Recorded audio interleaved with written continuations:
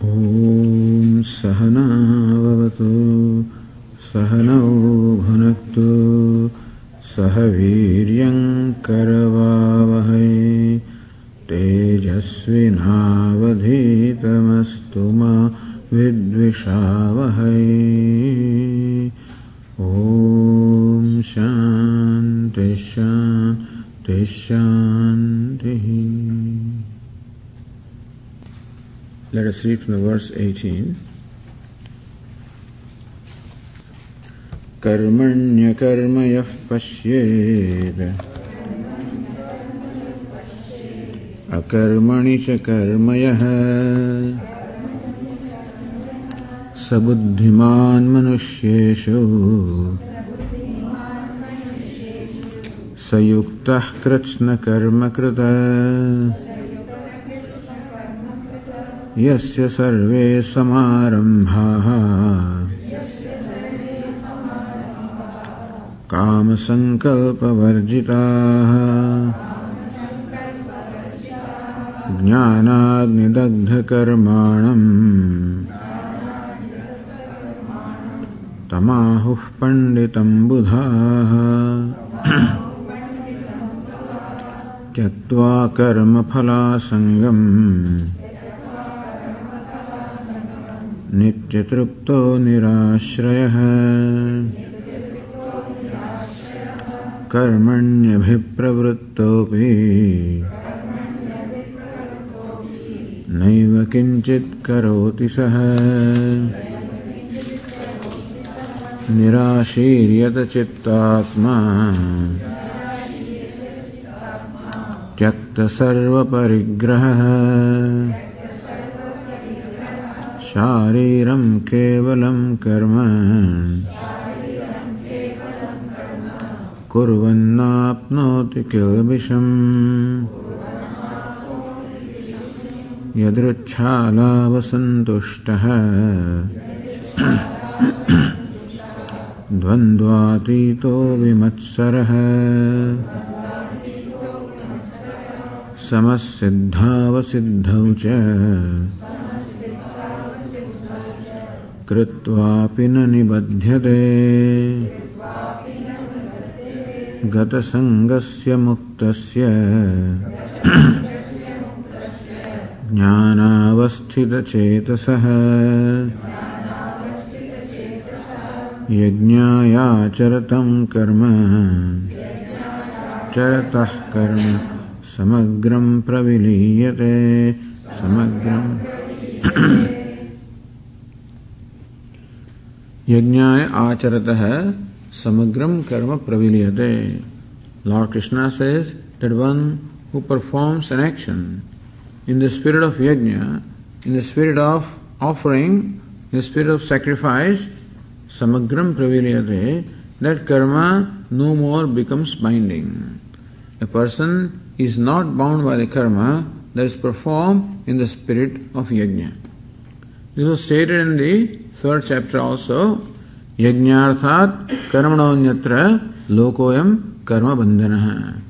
Lord Krishna said that an action performed in a spirit other than that of yajna becomes a binding action.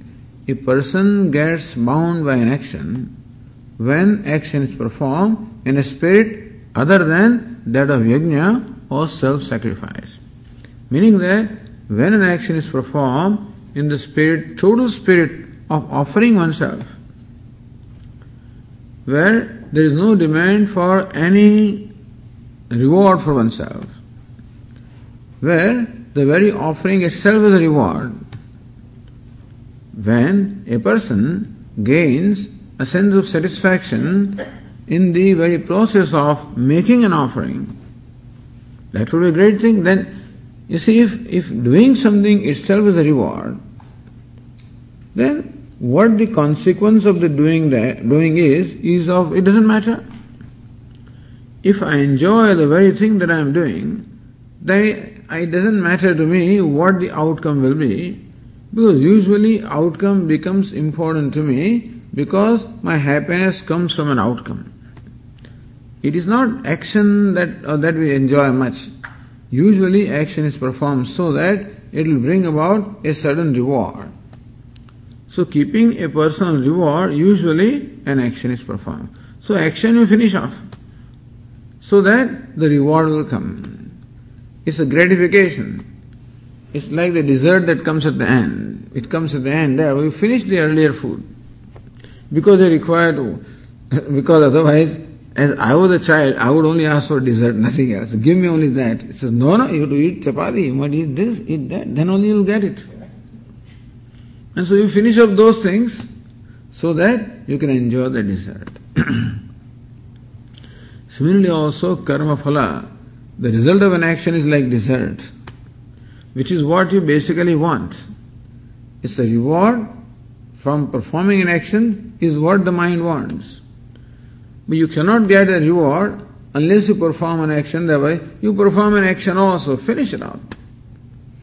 Meaning, performance of action does not generate much joy, because my joy is reserved for the outcome of the action. So Lord Krishna says, rather than that, may you gain your satisfaction from performing the action, so that the reward does not remain of any consequence. Then you can be indifferent to the reward. Because basically I am different to happiness, that's all. If karma gives me happiness, then karma phala does not remain important to me. That's how one can become free from attachment to karma phala. Here the wise person is happy anyway, with doing something or without doing something. As we said, his very action itself is an expression of his fullness. And therefore, whatever he does is done out of fullness, not for the sake of fullness. It's done out of happiness, not for the sake of happiness. And therefore, there is no ego involved in that, in the sense that there is no demand or desire for any personal reward involved, nor there is any great notion that I am doing this. That being the case, that action does not produce any consequence for this wise person. Otherwise, action must produce a consequence. And whoever performs the action is responsible for experiencing the consequence. So a wise person also performs actions which anybody is going to do. At least he must perform the action of eating his food, that much he has to do. And maybe begging the food, some action has to be performed. Nobody can be totally free from any activity. Unless you stay like stone, in your samadhi, then someday you will wake up. Someday some food will be needed, as long as the body is. And therefore, some action will be performed even by the wise person. If action is always binding, then the wise person also will be bound, in which case he cannot be liberated. Therefore, Lord Krishna is explaining how even when action is performed, it can be non-binding action. When that action is performed without the expectation of what reward it will bring to me, and when that action is performed in the spirit of totally a spirit of offering. So when I am offering myself with expecting no reward, such a thing is possible only when offering itself creates happiness in me. That alone is possible. If offering is done with a little grudge, as I said, 3 kinds of dhanam or charity are described by Lord Krishna. The best charity, as we said in the morning, is when there is an urge from within myself that I want to give. Is given with no expectation of reward, because giving itself is the joy or fulfillment. Therefore, his mind is seeking no reward. That's the most exalted kind of giving. In another kind of giving, which is characterized by rajas, I give all right, but there's always some calculation of some reward. Even if I do not expect a reward from this person to whom I have given, and I expect a reward in terms of punya karma, some punya will be there in my account so that I will get heavens or something. Or I expect a return of favor from the one whom I am giving. So that's the second kind of, or I give reluctantly.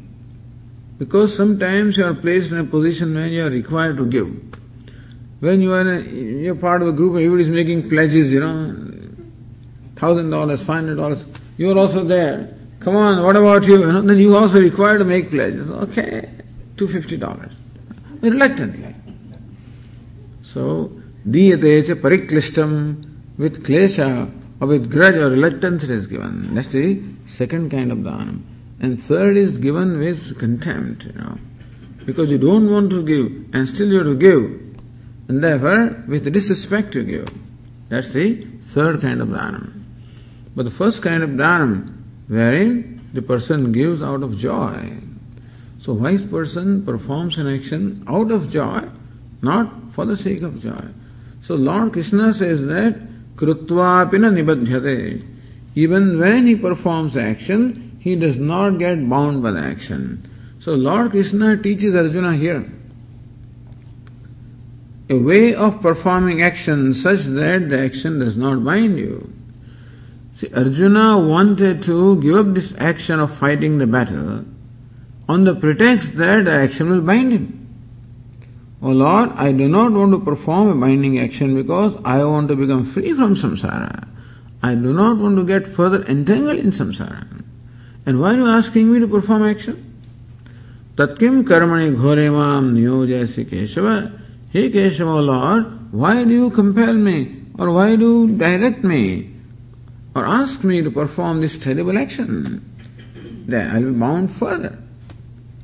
Therefore, all this long discourse where Lord Krishna says, no, there is no rule that just because you perform an action that you are bound.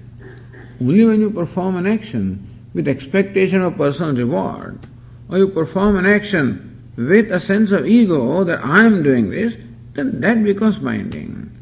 But when an action is performed with no expectation of reward, where there is no ego involved that I am doing this, it's a spontaneous response, and that being the case, it is an action performed as a total offering, then the action does not become a binding action.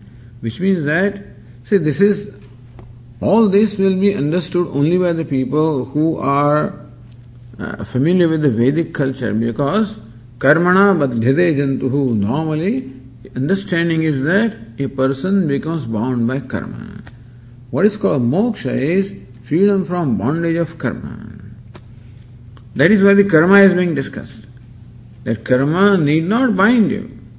It is not action that binds you, it is the intention behind the action that can bind you or that can free you also. Therefore, Lord Krishna teaches in Bhagavad Gita that may you perform your action in the spirit of worship. In that case, that action makes you free. So action, anything in the world is, anything and everything can be either binding or freeing. If anything is done properly and intelligently, it becomes a means of my freedom. The very same thing also done unintelligently can become a means of further bondage. Action also is like that. And therefore Lord Krishna teaches, don't give up action. Mate sangostva karmani. May you not have attachment towards inaction or dropping out of action. Don't do that. Perform, don't give up action. Lord Krishna does not want anybody to give up action. If you are wise, then also perform action for helping people.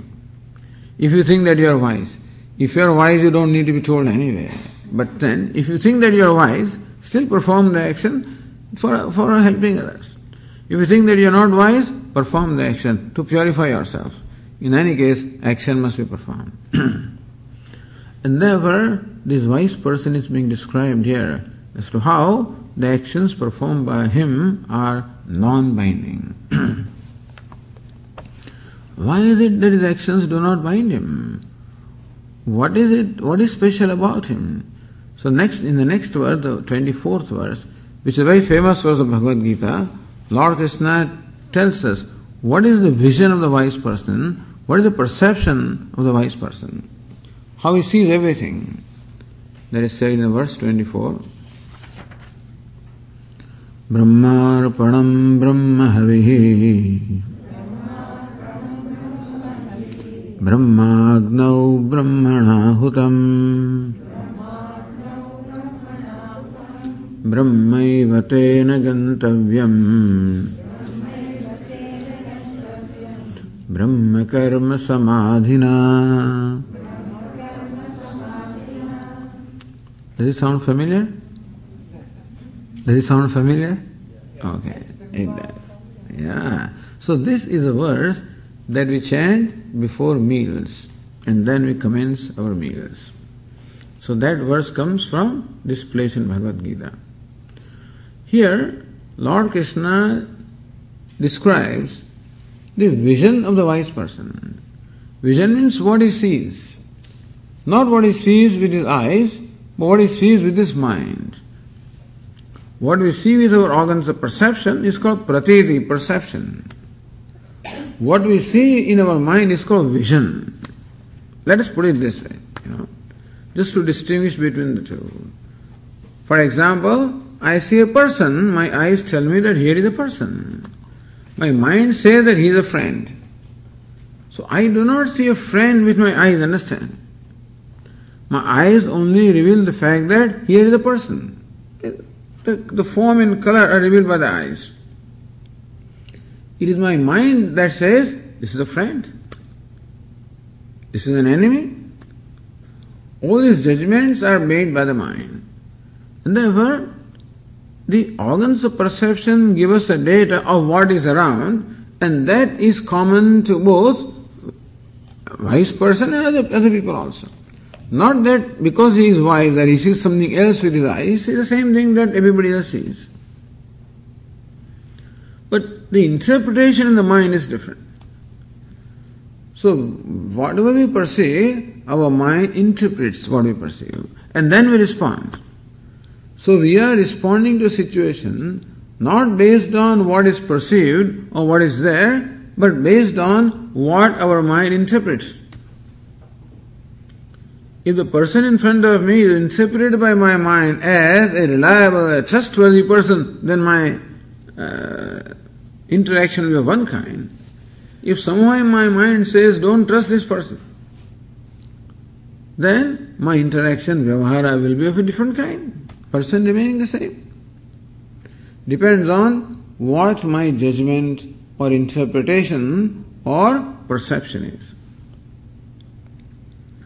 So we see this world of names and forms, wise person also sees the world of names and forms. But an ignorant person only sees that much. He only sees his vision or his mind does not penetrate beyond the names and forms. So he sees a man as a man, a woman as a woman, as a dog as a dog, a cat as a cat, as a bird as a bird, as a chair as a chair, everything. Which is what a wise person also sees. But he sees something more. Lord Shiva has 3 eyes. With the 2 eyes, he sees what everybody else sees. The 3rd eye is called the eye of knowledge, which is something more than what everybody else sees. Like a goldsmith. So there is a heap of ornament lying in front of him. He also sees various ornaments. But he also sees gold in all the ornaments. Therefore, when he gives you ornament, he just weighs them and then gives you according to, whatever the price is. To him it is gold. So also to a wise person, what is his universe? How does the universe reveal itself to a wise person? He sees nothing but Brahman. He sees nothing but Ishvara. That all this is manifestation of Ishvara. Ishvara alone is. What is Ishvara. What is Brahman. Whether it is sentient or insentient, whether it is a human being or an animal, whether it's a table or a chair, whether it is sentient or insentient, whatever it is, good, bad, indifferent, whatever it is. As Ishavasya Upanishad says, Ishavastyam idam sarvam yat kincha jagatyam jagat. Whatever there is in this creation is to be appreciated as Ishvara. And whatever it is includes everything. Includes a friend as well as a foe. Includes a saint as well as a sinner. Whatever it is nothing but manifestation of Ishvara. Ishvara or Brahman is manifest in that form, which is a fact. Just as it is gold that is manifest as all the ornaments, and so also it is Brahman that is manifest as any name and form. But usually people look at only the shape of the ornament, the form, the design, that's about all. It requires somebody like Goldsmith to see that even when the shapes and forms are there, it is gold. And ornament is gold regardless of whether ornament is very shapely or ornament is shapeless or it is not done properly. Whether design is beautiful or design is ugly, it doesn't matter. That does not deny the fact that it is gold. And so also, all the differences are in what we call upadhi, in the personality. This body, sense organs, mind, intellect, this complex is what we call personality. That is where all the differences are there. And in the personality there is a saint or there is a sinner. All of this is confined to the personality of the costume. But the one who manifests to the personality, the person, is nothing but Ishvara, nothing but Brahman. Therefore, a wise person does not, in his mind, it does not matter in what costume Brahma comes. To an ignorant person, costume matters. He is a saint, he is a sinner, he is this, he is that, he is man, he is a dog, he is a tree, whatever. So that decides how I respond. But to the wise person, not the form in which it comes, what comes. He perceives nothing but the play of one Ishvara or Brahman in everything. That is what Lord Krishna describes in the verse 24 that we just read. And that the wise person perceives Brahman everywhere, because that is all there is, including his own self. This vision of the wise person is described with reference to a yajna, with reference to a fire sacrificial ceremony. And as you know, in a typical sacrificial ceremony, or it's a ceremony which is of a form of worship to the devatas. In the Vedic times, the worship to the devatas was done through fire. Those days, they did not have temples, they did not have the icons or the images, etc. But the Lord, as manifest as natural forces, as different gods, was worshipped. And those days, the worship was through fire, meaning in the fire, the devata, a given deity, is invoked and offering is made to the deity. Outwardly, it will appear that he is throwing away something in fire. To the uninitiated person, it will look like he is throwing away in fire and it's turning into ashes. What a waste! So people even now say, why are you wasting? They take this ghee or clarified butter, which is a very common, material of worship, and that is offered, chanting the mantra. So 1008 times they offered, last Monday. So many different materials.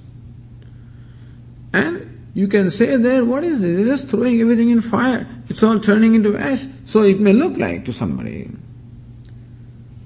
But not to a devotee. A devotee, in fact, invokes the deity in the fire and he is feeding the devotee. He is making offering to the devotee.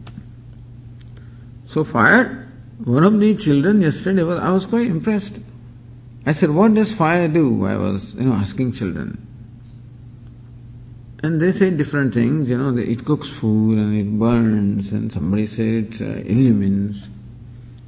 And one of the children said, the fire carries also the oblations to devatas. That they must have heard in their classes.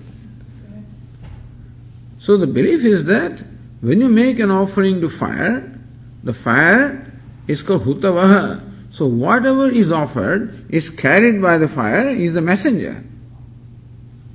And it is given to the respected devata. Or devata comes in the fire and receives the oblation that is given by you. It is a ceremony of worshipping God through devatas. This is a Vedic ceremony. This is called a yajna. And yajna is the most sacred ceremony. That is why Lord Krishna compares the wisdom of the wise person with a yajna. Whenever anything is compared to yajna, that means that thing is praised. So Lord Krishna praises the knowledge, what we call Brahma Jnanam, or knowledge of Brahman, by comparing that knowledge with a yajna. And therefore, this verse describes the vision of the wise person with reference to a yajna. In yajna or this sacrificial ritual, there is an altar in which you kindle fire. There is a way of preparing the altar, there is a way of kindling fire, there is a very elaborate procedure. And in that fire, you invoke the Devata. And you recite or chant a mantra which pertains to that Devata and make an offering, ahuti. Suppose that reaches the Devata and you get the result of your action. Perhaps you were performing the ceremony for attaining heavens, then you achieve heavens as a result of the ceremony. But then this ceremony gives you some karma phala, it gives you the fruit of your action. So while this ceremony, suppose a wise person performs this ceremony, how does he perceive different things? Lord Krishna says, Brahmarpanam, Brahmahavihi, Brahmagnau, Brahmanahutam. Brahmarpanam.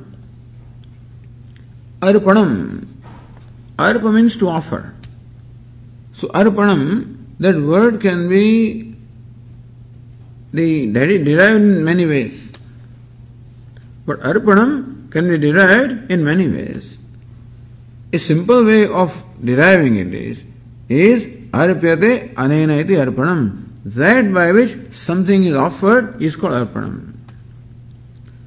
So in a typical fire ritual, you take this material such as ghee or clarified butter, you take a portion of it in a ladle, which is a wooden spoon, and you offer it to fire, to the Devata. So therefore, that ladle or the wooden spoon with which the offering is made is called Arpanam, because that by which something is offered is called Arpanam. It is ladle, a wooden spoon by which something is offered, like the oblation is offered, therefore that is called Arpanam. So Lord Krishna says, Brahmarpanam. To a wise person, he also perceives a ladle, but he sees that as nothing but the manifestation of Brahman. In the vision of a wise person, this ladle, a wooden spoon, is Brahma. Just as an ordinary person sees a snake where a knowledgeable person sees a rope, so also where an ordinary person sees only a wooden spoon, there the wise person recognizes Asti Bhati Priyam Sat Chit Ananda, nothing but Brahman in the form of the spoon. Meaning he perceives spoon also as Brahman. Or Arpanam can also mean Arpyate Asmaiti, the one to whom offering is made. So that by which offering is made, Arpanam, if that is how we interpret, Arpanam means a ladle or something like that. Or Arpyate Asmai, the one to whom offering is made, if that's how we explain the word Arpanam, then is the Devata. So Devata also is Brahman. Or offering is made also with the mantras, by reciting a mantra. Mantra also is Brahman, is Brahma. Or that unto which something is offered. So that Adhikaranam, the place, is also Arpanam.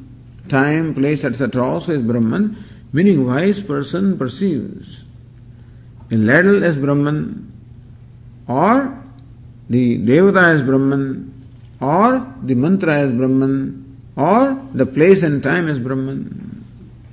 He sees all of this as manifestation of Ishvara, manifestation of divinity. He sees divinity there, he sees harmony there, he sees nothing but perfection. He sees nothing but a wholeness manifesting as all these different things. Brahmarpanam, he sees his own self as a matter of fact. Brahma Havihi. So, Havihi means oblation. That which is offered, like clarified butter, like ghee, is called Havihi, Havish. That also is Brahman in the eyes of the wise person. Brahmagnau, Agni or the fire unto which offering is made also is Brahman in his perception, in his vision. Brahmana Hutam, one by whom the offering is made, his own self also is Brahman. Hutam, the very act of offering also is Brahman. Meaning, in his perception, everything is Brahman. Really, what it means is Sarvam Khaluvidam Brahma. All this indeed is Brahman in the vision of the wise person. Of which a few things are described. You can't describe everything, you cannot list everything. But Lord Krishna listed a few things which are important elements comprising a yajna, thereby meaning that the knowledge of the wise person is comparable to yajna, which means it is exalted. It also means that wise person sees everywhere and everything as nothing but manifestation of Brahman or Ishvara or his own self. Brahma yavatena gantavyam. By this person, gantavyam, as a result of performing this yaga of knowledge, what will he achieve? Brahma yavatena gantavyam. The goal or what he will achieve also is Brahman. Why is it so? Because Brahma karma samadhina. Because he is Brahma karma samadhi. So Brahma itself is karma. Karma is the object to be reached. Samadhi means his mind is totally concentrated upon Brahman as the object. He sees everything as Brahman. Or karma also can be action. For him, the whole action also is Brahman. In his perception, there is nothing but Brahman. Therefore, he is Brahman and he reaches Brahman because there is nothing else to reach. So, this verse says that the wise person visualizes or perceives or sees or knows everything as Brahman. Understand that this perception is a mind. You don't perceive Brahman. Swamiji instead of spoon, he sees something there. What does he see? His own self. Brahman is not different from himself. Meaning he doesn't see anything as separate from himself. He sees his own self as manifesting as the whole universe of names and forms. And this verse is chanted before the meals. The reason is that in a way there is a suggestion that the meal or this whole act of eating the food can also be perceived as a yajna, as a yajna or as an act of worship. In yajna, you require the fire and you require the material of offering.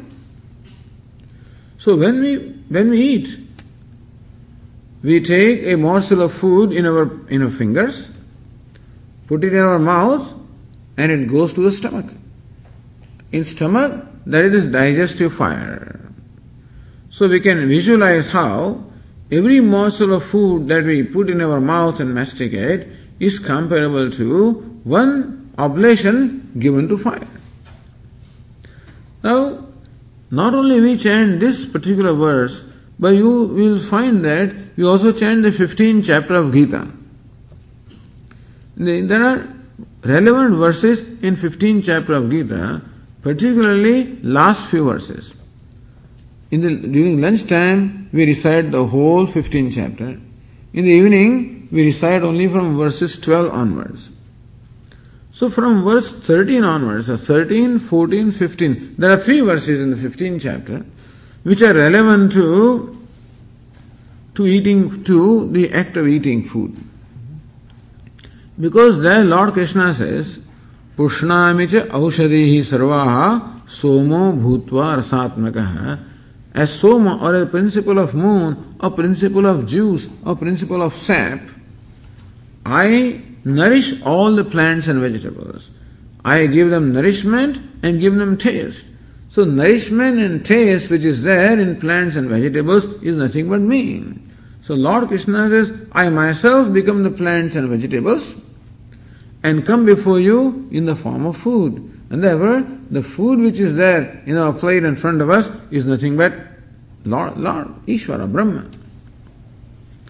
Then he further says, Aham Vaishvanaro Bhutva Pranyanam Dehamashitaha Pranapana Samayuktaha Pachamyannam Chaturvidham. That I reside in the stomach of all the living beings as the digestive fire. As a digestive fire, I reside in all the living beings. and I digest the food. The fourfold food that different living beings eat, I digest them with the help of prana and apana, the inhalation and exhalation. With that help of that, I digest all the food. Meaning digestive fire also I am. So Lord Krishna says, food also I am. So food also is Brahma, the fire also is Brahma. And then Lord Krishna says, Sarvasya chaham hrudi sannivishtaha. I dwell as a self of all the beings, which means that the person who is eating also is Lord or Brahman. Then when the food is digested in the stomach, it is converted into juices and it is then spread into the entire body. And therefore, this body is nothing but the modification of the essence of food. So food is Brahman, so essence also is Brahman. So this body which is made of essence of food also is Brahman. So my fingers also are Brahman. So fingers with which I pick the food and put it in my mouth is called Arpanam. That by which I am offering oblation, that also is Brahman. So then this verse, Brahmarpanam, Arpanam, my fingers with which I am eating food is Brahman. Brahmahavihi, the food which I am eating, which is offered as oblation, also is Brahman. Brahmagnav, the Agni, the fire, digestive fire, to which the food is offered, also is Brahman. Brahmana hutam, one by whom this offering is made, namely self, also is Brahman. Hutam, the whole process of offering or eating is Brahman. So therefore, in fact, this is so. Every aspect involved in eating the food is Brahman, as we explained. And therefore, one can look upon this act of eating the food as an act of worship, as an act of sacrifice or act of worship. And one can remind oneself that whatever it is, eater also is Brahman, eaten also is Brahman. The subject also is Brahman, object also is Brahman. The whole universe made up of bhokta and bhogya, eater and eaten. That's all that is. What is in the whole universe is what? Bhokta and bhogya, the subject and object, eater and eaten. Both are Brahman. Therefore, keeping this in mind, if you eat your food, then eating also becomes nothing but meditation upon Ishvara or worship of Ishvara. That is the reason why the verses of 15th chapter and this verse also is chanted. So this is called Jnana Yajna. Yajna in the form of knowledge. This is the main yajna. This is yajna that a wise person performs. He doesn't do anything, but his very knowledge, very vision itself is equal to yajna. Therefore, some Mimamsaka have a problem. They look at these fellows, they have given up the renunciates, they have given up all their duties, and therefore they will become, they are not performing their duties, therefore they are accountable. Therefore, here it said that this very knowledge itself is equal to yajna, therefore he is constantly performing yajna and is doing his duty. Now in next several verses, Lord Krishna describes different spiritual practices. Lord Krishna wants to say that inasmuch as the ultimate goal is yajna in the form of knowledge, therefore the means also should be yajna. The means should be compatible to the end. If end that we are seeking is knowledge, which is of the nature of yajna as described in the 24th verse, then the spiritual means that you undertake for achieving that goal of yajna, the means also should be yajna. Therefore, in the next few verses, Lord Krishna mentions some of the spiritual practices which different aspirants perform and calls them yajna, because wherever some offering is made, that is called yajna. So word yajna is now used in a very broad sense. Conventionally, yajna is only that action where an offering is made into fire. However, yajna, the word can also be used to include any action where some offering is made, any action that is performed in the spirit of offering. In that sense, in fact, Lord Krishna often uses the word yajna in Bhagavad Gita. Yajnarthat karmanonyatra, when you perform an action in the spirit of yajna, meaning in spirit of offering or worship. So now Lord Krishna says how different aspirants practice different spiritual, perform different spiritual practices. Some of these are mentioned here. Let us read the verse 25. Daivameva pare yajñam yoginah paryupasate brahmagnava pare yajñam yajñenaivopajuhvate.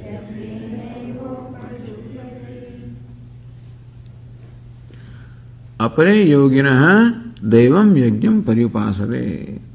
Lord Krishna says that there are some yogis who are what we call the karmakandis. So some yogis who worship Lord through the conventional or traditional process of yajna, like the one that we watched on Monday.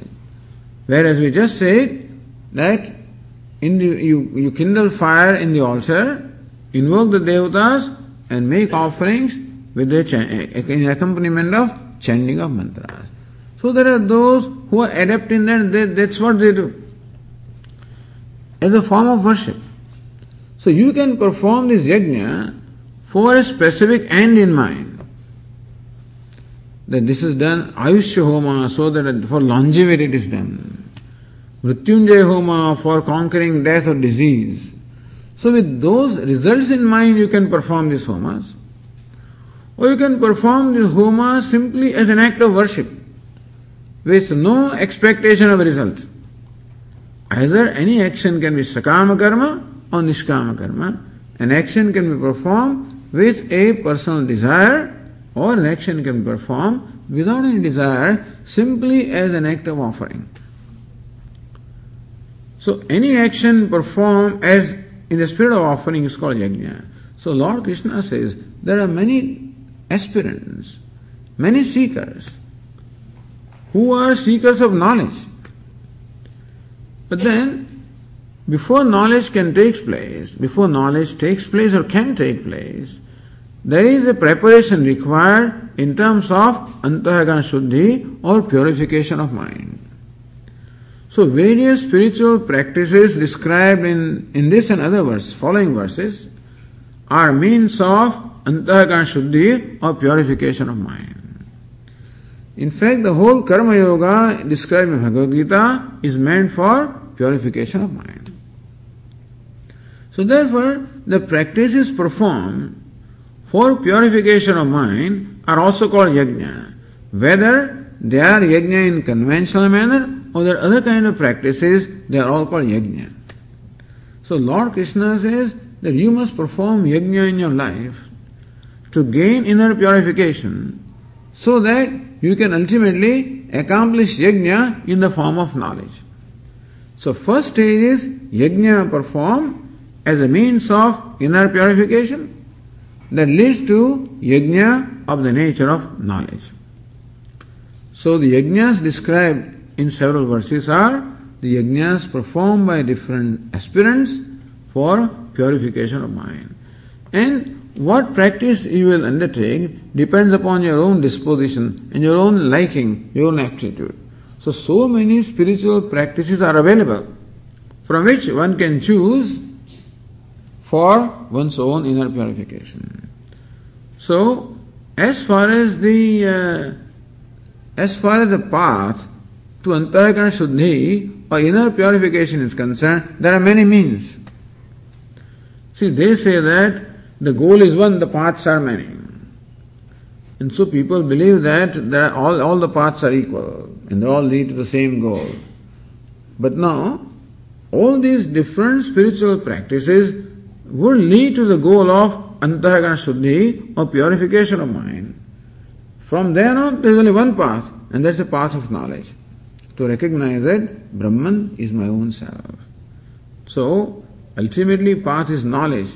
But for preparation for knowledge, there are many practices available. some of which are described here, and there are many more. In a country like India, when over millennia, so many spiritual practices develop, many. So there are many traditions, many forms of worship. So many devatas are there, so many forms of worships are there, and every form of worship has its own unique characteristics. So in different parts of the country you find different spiritual practices performed, and in the same part, in one part of country also you find many practices. In one family you also may find members perhaps doing different kinds of things.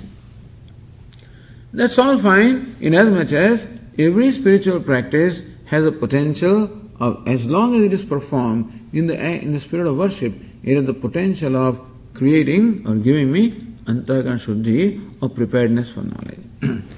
So here Lord Krishna says there are some spiritual aspirants who perform the traditional yajna where daivam yajnam, where devata or deity is invoked and offerings are made, and this is what they do as a spiritual practices. When does it become spiritual? When it is performed without any expectation of result. Otherwise it is not spiritual.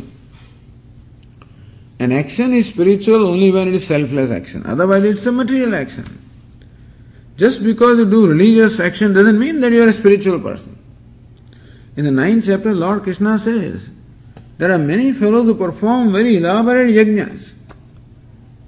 But to perform the yajnas or all these the sacrifices or rituals, what do they want? They want heavens. They don't ask for me, they ask for heavens. So that's where they go. Just to come back, because when the punya is exhausted, come back again and again do that. So this is a merry-go-round, or going round and round, whether it's marry or no marry. But what is called spiritual practice is when the same yajna can be performed without expectation of any reward, no heavens, nothing. All I want is Ishvara. What I want through this practice is inner purification. I know that there is nothing to be accomplished in life. It is accomplishment of what is already accomplished, and therefore I do not want to accomplish more things and add further baggage, Whatever baggage I want to get rid of it. So we can perform an action to accumulate more baggage, or you can perform an action to get rid of baggage. So when an action is performed to get rid of the baggage of likes and dislikes, attachment, aversion, then it becomes a spiritual action. Otherwise, it's like anything else. Whether you perform a ritual, or you do business there, or you do agriculture, same stuff. Except maybe one way more effective, but no big difference. No big difference in as much as all are materialistic people, because they are only seeking material pleasure, whatever action you perform. So one who is seeking the spiritual growth is a spiritual person. So Lord Krishna says there are those who perform this homa yagni, daiva yajna, for the sake of antahkarana shuddhi, purification of mind. Brahma agna apare yajnam yajnenaiva upajihvati. There are others who perform the fire, the yajna, the fire of the sacrifice of knowledge. The second line is a different kind of yajna that Lord Krishna is talking about. There are those aspirants of knowledge, seekers of knowledge, who may be renunciates or whatever, who have only one thing to do, who are totally devoted to the pursuit of knowledge. And what they do is, they offer in the fire of knowledge the ignorance. How do you offer ignorance? What does ignorance do? Ignorance causes a wrong perception about myself. Ignorance causes a sense of ego. Ignorance therefore causes a sense of smallness. So they perform a yajna like this. Every time my mind comes up with the idea of smallness, every time the ego arises in my mind, declaring that I am a small or limited person, right away I make my mind see, hey, you are not this, you are Brahman. The ego says, I am a human being. Then immediately I make it see, no, you are Brahman. This yajna can be performed when a lot of shravanam, mananam has been done. When one has gained this knowledge, then also it is necessary to overcome the habitual error of identifying with the body, etc. And therefore, the habit of the mind to always declare that I am limited. It keeps on coming in different ways, and every time the thought comes, I replace it by I am Brahman. Meaning that the notion born of ignorance is offered in the fire of knowledge that I am Brahman. This is called Jnana Yajna. This is Yajna or the sacrificial ritual characterized by knowledge. In the fire of knowledge, you offer ignorance. That's the most exalted Yajna. This other Yajna that are meant to ultimately lead to this Yajna or the sacrifice, or what you call the knowledge sacrifice, in which in the fire of knowledge that I am Brahman, ignorance of the nature of various notions is offered. And this is what some other aspirants do. And further, in verse 26, Shrotraadinindriyaanyanye Sanyamagnishu juhvate Shabdadin vishayananye Indriyagnishu juhvate. And the others offer organs of hearing other senses into the fire of self-mastery. Another kind of yajna is being done by some people. You know what they do? We have these organs of perception with the faculty of hearing, touch, sight, taste, smell, the 5 organs of perception we have. And with these organs of perception, we perceive and experience the 5-fold objects of the world. So a lot of enjoyment comes from experiencing the pleasurable objects from the organs of perception. Like I hear pleasurable sounds through the ears and I get pleasure out of that. Pleasurable touch, pleasurable forms and colors, pleasurable taste, pleasurable smell. So what these yogis do? They completely starve their sense organs. Shrotradini, Indriyani, all the sense organs, beginning from the faculty of hearing, the 5 organs of perception are there as I just described. Sanyamagnishu juhvati, Sanyam means self-control or self-mastery, meaning that they do not permit their sense organs to experience any object. And therefore, they have withdrawn their mind from their occupation of all sense objects, and the mind is completely withdrawn inward. Meaning, sense organs are no more wandering in their pleasurable objects. Sense organs are denied any kind of an association or experience of sense objects. Sense organs are made to remain in their own locuses and not go out. You know what I mean is, usually, even when we are sitting here and listening to this talk, even then, our sense organs are quite active. Our ears are active. Sometimes listening to sounds and things that are coming from outside, And so, oh, my friend has come, And you wonder. But this because the ears are always tuned to something. The eyes are always watching. Not only watching the Swami, everything else that's going on around. If somebody comes in, then you can see the whole audience, following that. Suppose somebody gets up from here and leaves, surely everybody's eyes will follow. All the way. They'll escort him all the way. I'm sitting here wondering, that somebody leaving is more important than I'm sitting here. But that's what happens. It is just a habit. It is, because the sense organs are so restless. It's just a habit. With the fingers to keep doing something while sitting also. Moving the body one way, something or the other. Some activity always takes, because this is how organs of perception and organs of action. Both of these also keep doing something. The yogis. Yogi says no more. So he has gained such a control over himself that he prevents all the sense organs from contacting their respective sense objects, and all of them are focused in the locuses only, and therefore no activity at the organ of perception, no activity at the organ of action. He is concentrating totally upon himself. This stage in Yoga Shastra is called Pratyahara. There is Yama, Niyama, Asana, Pranayama, Pratyahara. Yama means all various don'ts, what we should not do, various values. Niyama, do's, what we should do in our daily life. Asana, developing the posture, so that you can sit comfortably in a posture for a length of time. Pranayama, controlling the breathing, so that the mind also is controlled.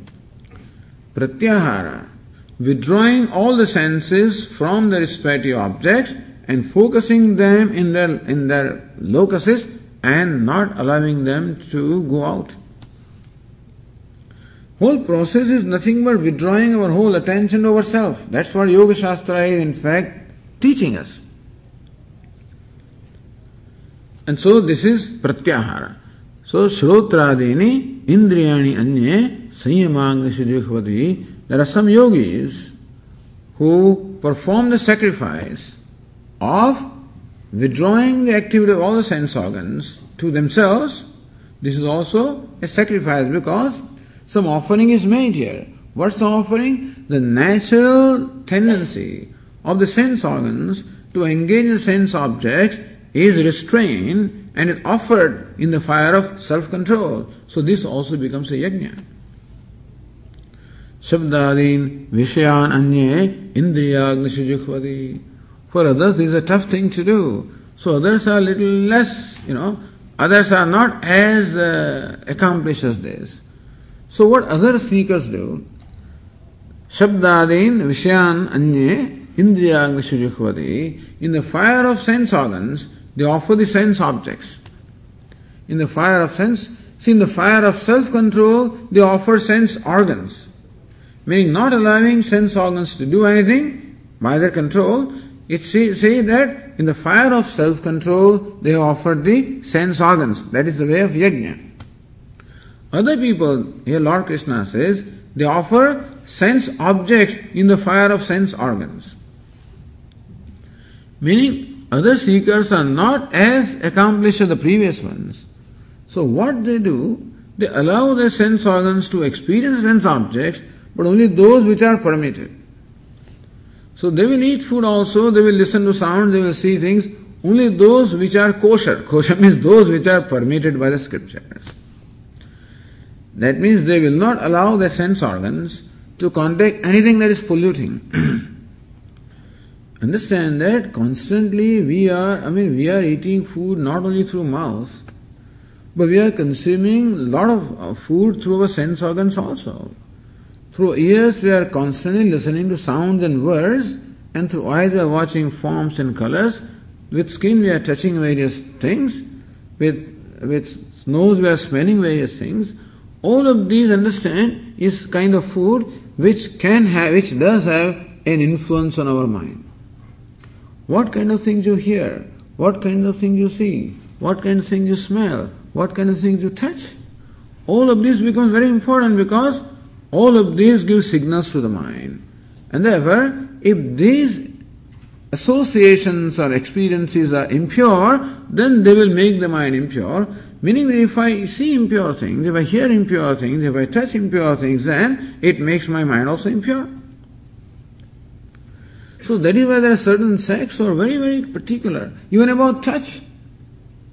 The Vaishnava, Pushtimar, they will not touch anything, and unless they wash their hands, unless the thing is touchable. And very, very particular, because recognizing that impurity also can come through touch, it can come through eyes, it can come through ears, and this is all food which has influence upon our mind. And therefore, here are the seekers who restrain themselves into experiencing only those objects which are pure, and they, with discipline and deliberation, avoid anything that is impure.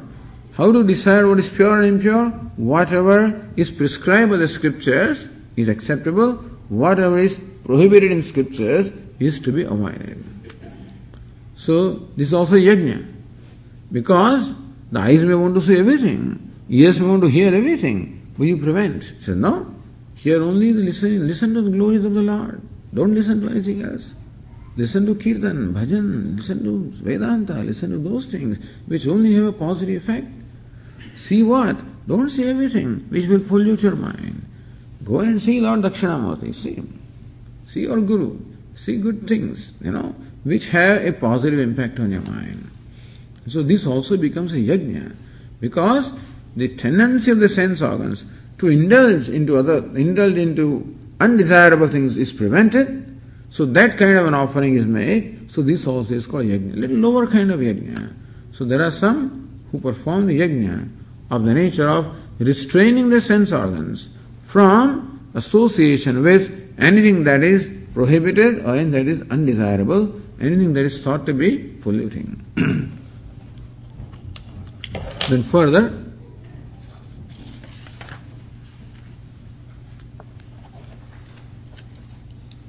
verse 27, Sarvani indriya karmani prana karmani chapare atma sanyama yogagnau juhvati jnana deepite. Here are the yogis. What do? Sarvani indriya karmani, all the actions of the sense organs of perception and all the actions of organs of action. Prana karmani chapare. Indriya, we have 10 organs. 5 organs of perception and 5 organs of action. Speech is an organ of action, hands are organs of action, legs also organ of action, the procreation also is action, the excretion also is action. These are the 5 organs of action. So Sarvani Indriya Karmani. These are yogis who have stopped their sense organs for performing any action whatever. Prana Karmani cha. Our prana or vital air also performs various actions of exhalation, inhalation and whatever. That has been stopped. Atma Sanyama Yogagnau. In the fire of Sanyama, in the fire of self-control. So fire of self-mastery. Juhvati, the offer. Meaning that every action is offered. Nothing is allowed to do any action at all. They have gained a complete self-mastery and therefore they enjoy a complete tranquility, what we call samadhi or total absorption, where all the organs of action are still, all organs of perception also are still, the prana also is still, the mind also is still, everything is still. And thus all of these things have a tendency to act. The organs of perception, organs of action, mind, all of these are the prana. By nature, all of them are changing. All of them have a tendency to do something. Therefore, one must in fact restrain the tendencies of doing things at all the levels. A level of organs of sense, organs of perception, organs of action, the prana, the mind, all of these tendencies are restrained and the person enjoys a complete self-mastery, a state which is what we call absorption into the self or the samadhi. So samadhi yogi is a great yajna, for the greatest yajna of all this that are described, because every movement and every tendency to move has been restrained, and that's what he's offering in the fire of self-mastery. So fire of the nature of self-mastery, in which all the activities are offered, so that his mind is totally focused upon the self. So that is this kind of yajna other yogis perform. Yet other yogis, what do they do? Next verse.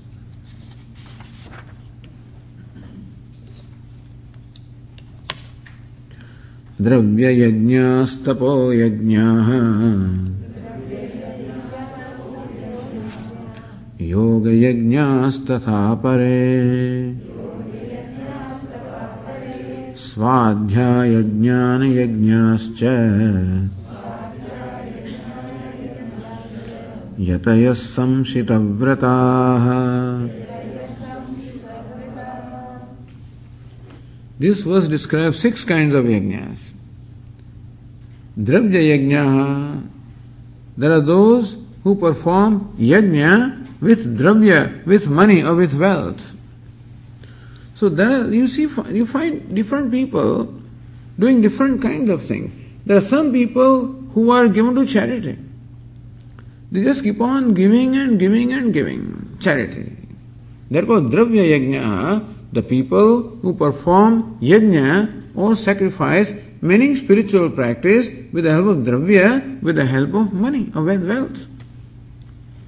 And so, they earn money also, but then they keep on distributing money to those who are needy, without again expectation of any reward. Then it becomes a yajna. So dravya yajna, there are those who perform the yajna, the spiritual practice in the form of dhanam, in the form of charity, by giving or distributing the wealth. Tapo yajna, you find some other people who are given to austerities. So there are some people who love just austerity. Ask our lady sitting in front, how many days in the month she eats. Oh, on the Ekadashi, in the 11th day I fast, and on the Amavasya I fast, on Saturday I fast, on Thursday I fast. Don't tell me when you fast, tell me when you eat, There are some people who are fasting and fasting all the time. And when special months come, month of Shravana comes, then he fasts one day and eats one day next day. All kinds of, so tapas means austerities, penance. Some people's life is characterized by penance.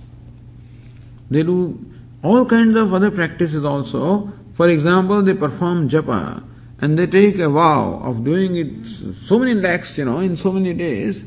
They do. They fasting, reciting, all kinds of austerities, which involve a certain amount of restraining, total amount of restraining oneself.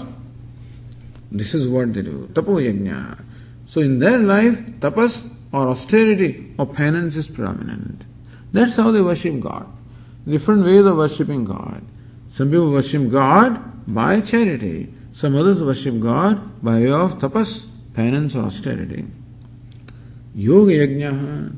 Some other people are worshipping God through yoga. What we call Ashtanga yoga. We say yama, niyama, asana, pranayama. This 8-stage yoga. That's what they keep doing. And this is their form of worshipping Ishvara. Swadhyaya yajna. Some people keep on swadhyaya. Swadhyaya can mean study of the scriptures. Or it can also mean japa. The word swadhyaya in Yoga Shastra means reciting Om, reciting the name of God. So some people keep on doing that. They are just devoted to reciting the name of God. Or swadhyaya. Some people constantly study the scriptures and contemplate. That's all they do. Study the scriptures. Jnana yajnascha. Some people also are devoted to pursuit of knowledge. Shravanam, Manam, Nididhyasanam, that's all the pursuit they have. So they are also spiritual aspirants. Yatayaha, samshitavrataha, there are others who follow, observe severe vows. Take a vow of non-violence. I will not commit violence. Severe vows. These vows can be conditional and vows can be unconditional also. Somebody can say that I will not eat meat whenever I am in a place of pilgrimage. So that's the kind of vow they take. I will not eat meat when I am in a place of pilgrimage. But that is also a vow. Some kind of restraint is there. Somebody will say, I will not tell a lie except when I am in business, At least some restraint is there. Somebody will say, I will not steal unless it comes to income tax or something like that. Okay. So people do take vows, but conditional vows. I will not tell a lie except, in front of my guru. Elsewhere is okay, but that much I will not do. Whatever. But samshita vrataha, there are those who take severe vows. I will not tell a lie. Stop. That's it, period. They say, I will not tell a lie. Period. Not that I will tell truth. I will not tell a lie. You are not obliged to speak truth because it may not be necessary. Speak only when necessary. But surely, if you speak, do speak truth. But our vrata can be, I will not tell a lie. And in any condition, circumstances are followed. Samshita vrataha. So, Yoga Shastra gives us different vratas. Ahimsa, Satya, Asteya, Brahmacharya, Aparigraha. This is called Yama. Ahimsa, non-violence, not hurting any living being. By action, by words, by thoughts. Some people severely observe this vow. In India, we have this religion called Jains. They are really very big on non-violence. And they practice non-violence to the last, to the maximum extent. Which is a great thing. Their monks, they only walk bare feet, that's all. They don't even use any vehicles. They don't use any kind of modern amenities. They don't even use microphones. Don't even use electricity, I think. Because more you consume, more violence, in consumption, somewhere some violence takes place. Minimum consumption. This is a vrata. Ahimsa. Samshita vrataha. Those having severe vows. So also truths can be a vow. Ahimsa, satyam, asteya, non-stealing can be a vow. Brahmacharya, celibacy or self-control, aparigraha, not storing anything. Some people don't keep anything with them. Minimum. That's all. Whatever comes is all gone. They keep only minimum things with aparigraha, non-hoarding. So, these and different vows, yataya samshita vrataha. There are many yatis, many seekers or aspirants who follow these severe vows. Thus, Lord Krishna is describing different kinds of spiritual practices. Every spiritual practice requires some offering to be made. Offering in terms of what my natural tendency is, offering in terms of disciplining, in terms of restraining. And therefore, all of these are called yajna, they are secondary sense. So, still Lord Krishna will describe in the next one verse, which we will see in the next class. Om Purnamadah Purnamidam Purnat Purnamudachyate Purnasya Purnamadaya Purnameva Vashishyate. Om Shanti Shanti Shanti. Shankaram Shankaracharyam Keshavam Badarayanam Sutra Bhashya Krutau Vande Bhagavantau Punah Punah Ishvaro Gururatmedi Murti Bheda Vibhagine Vyomavad Vyapta Dehaya Dakshinamurtaye Namaha. Om Shanti Shanti Shanti. Hari Om. Shri Gurubhyo Namaha. Hari Om.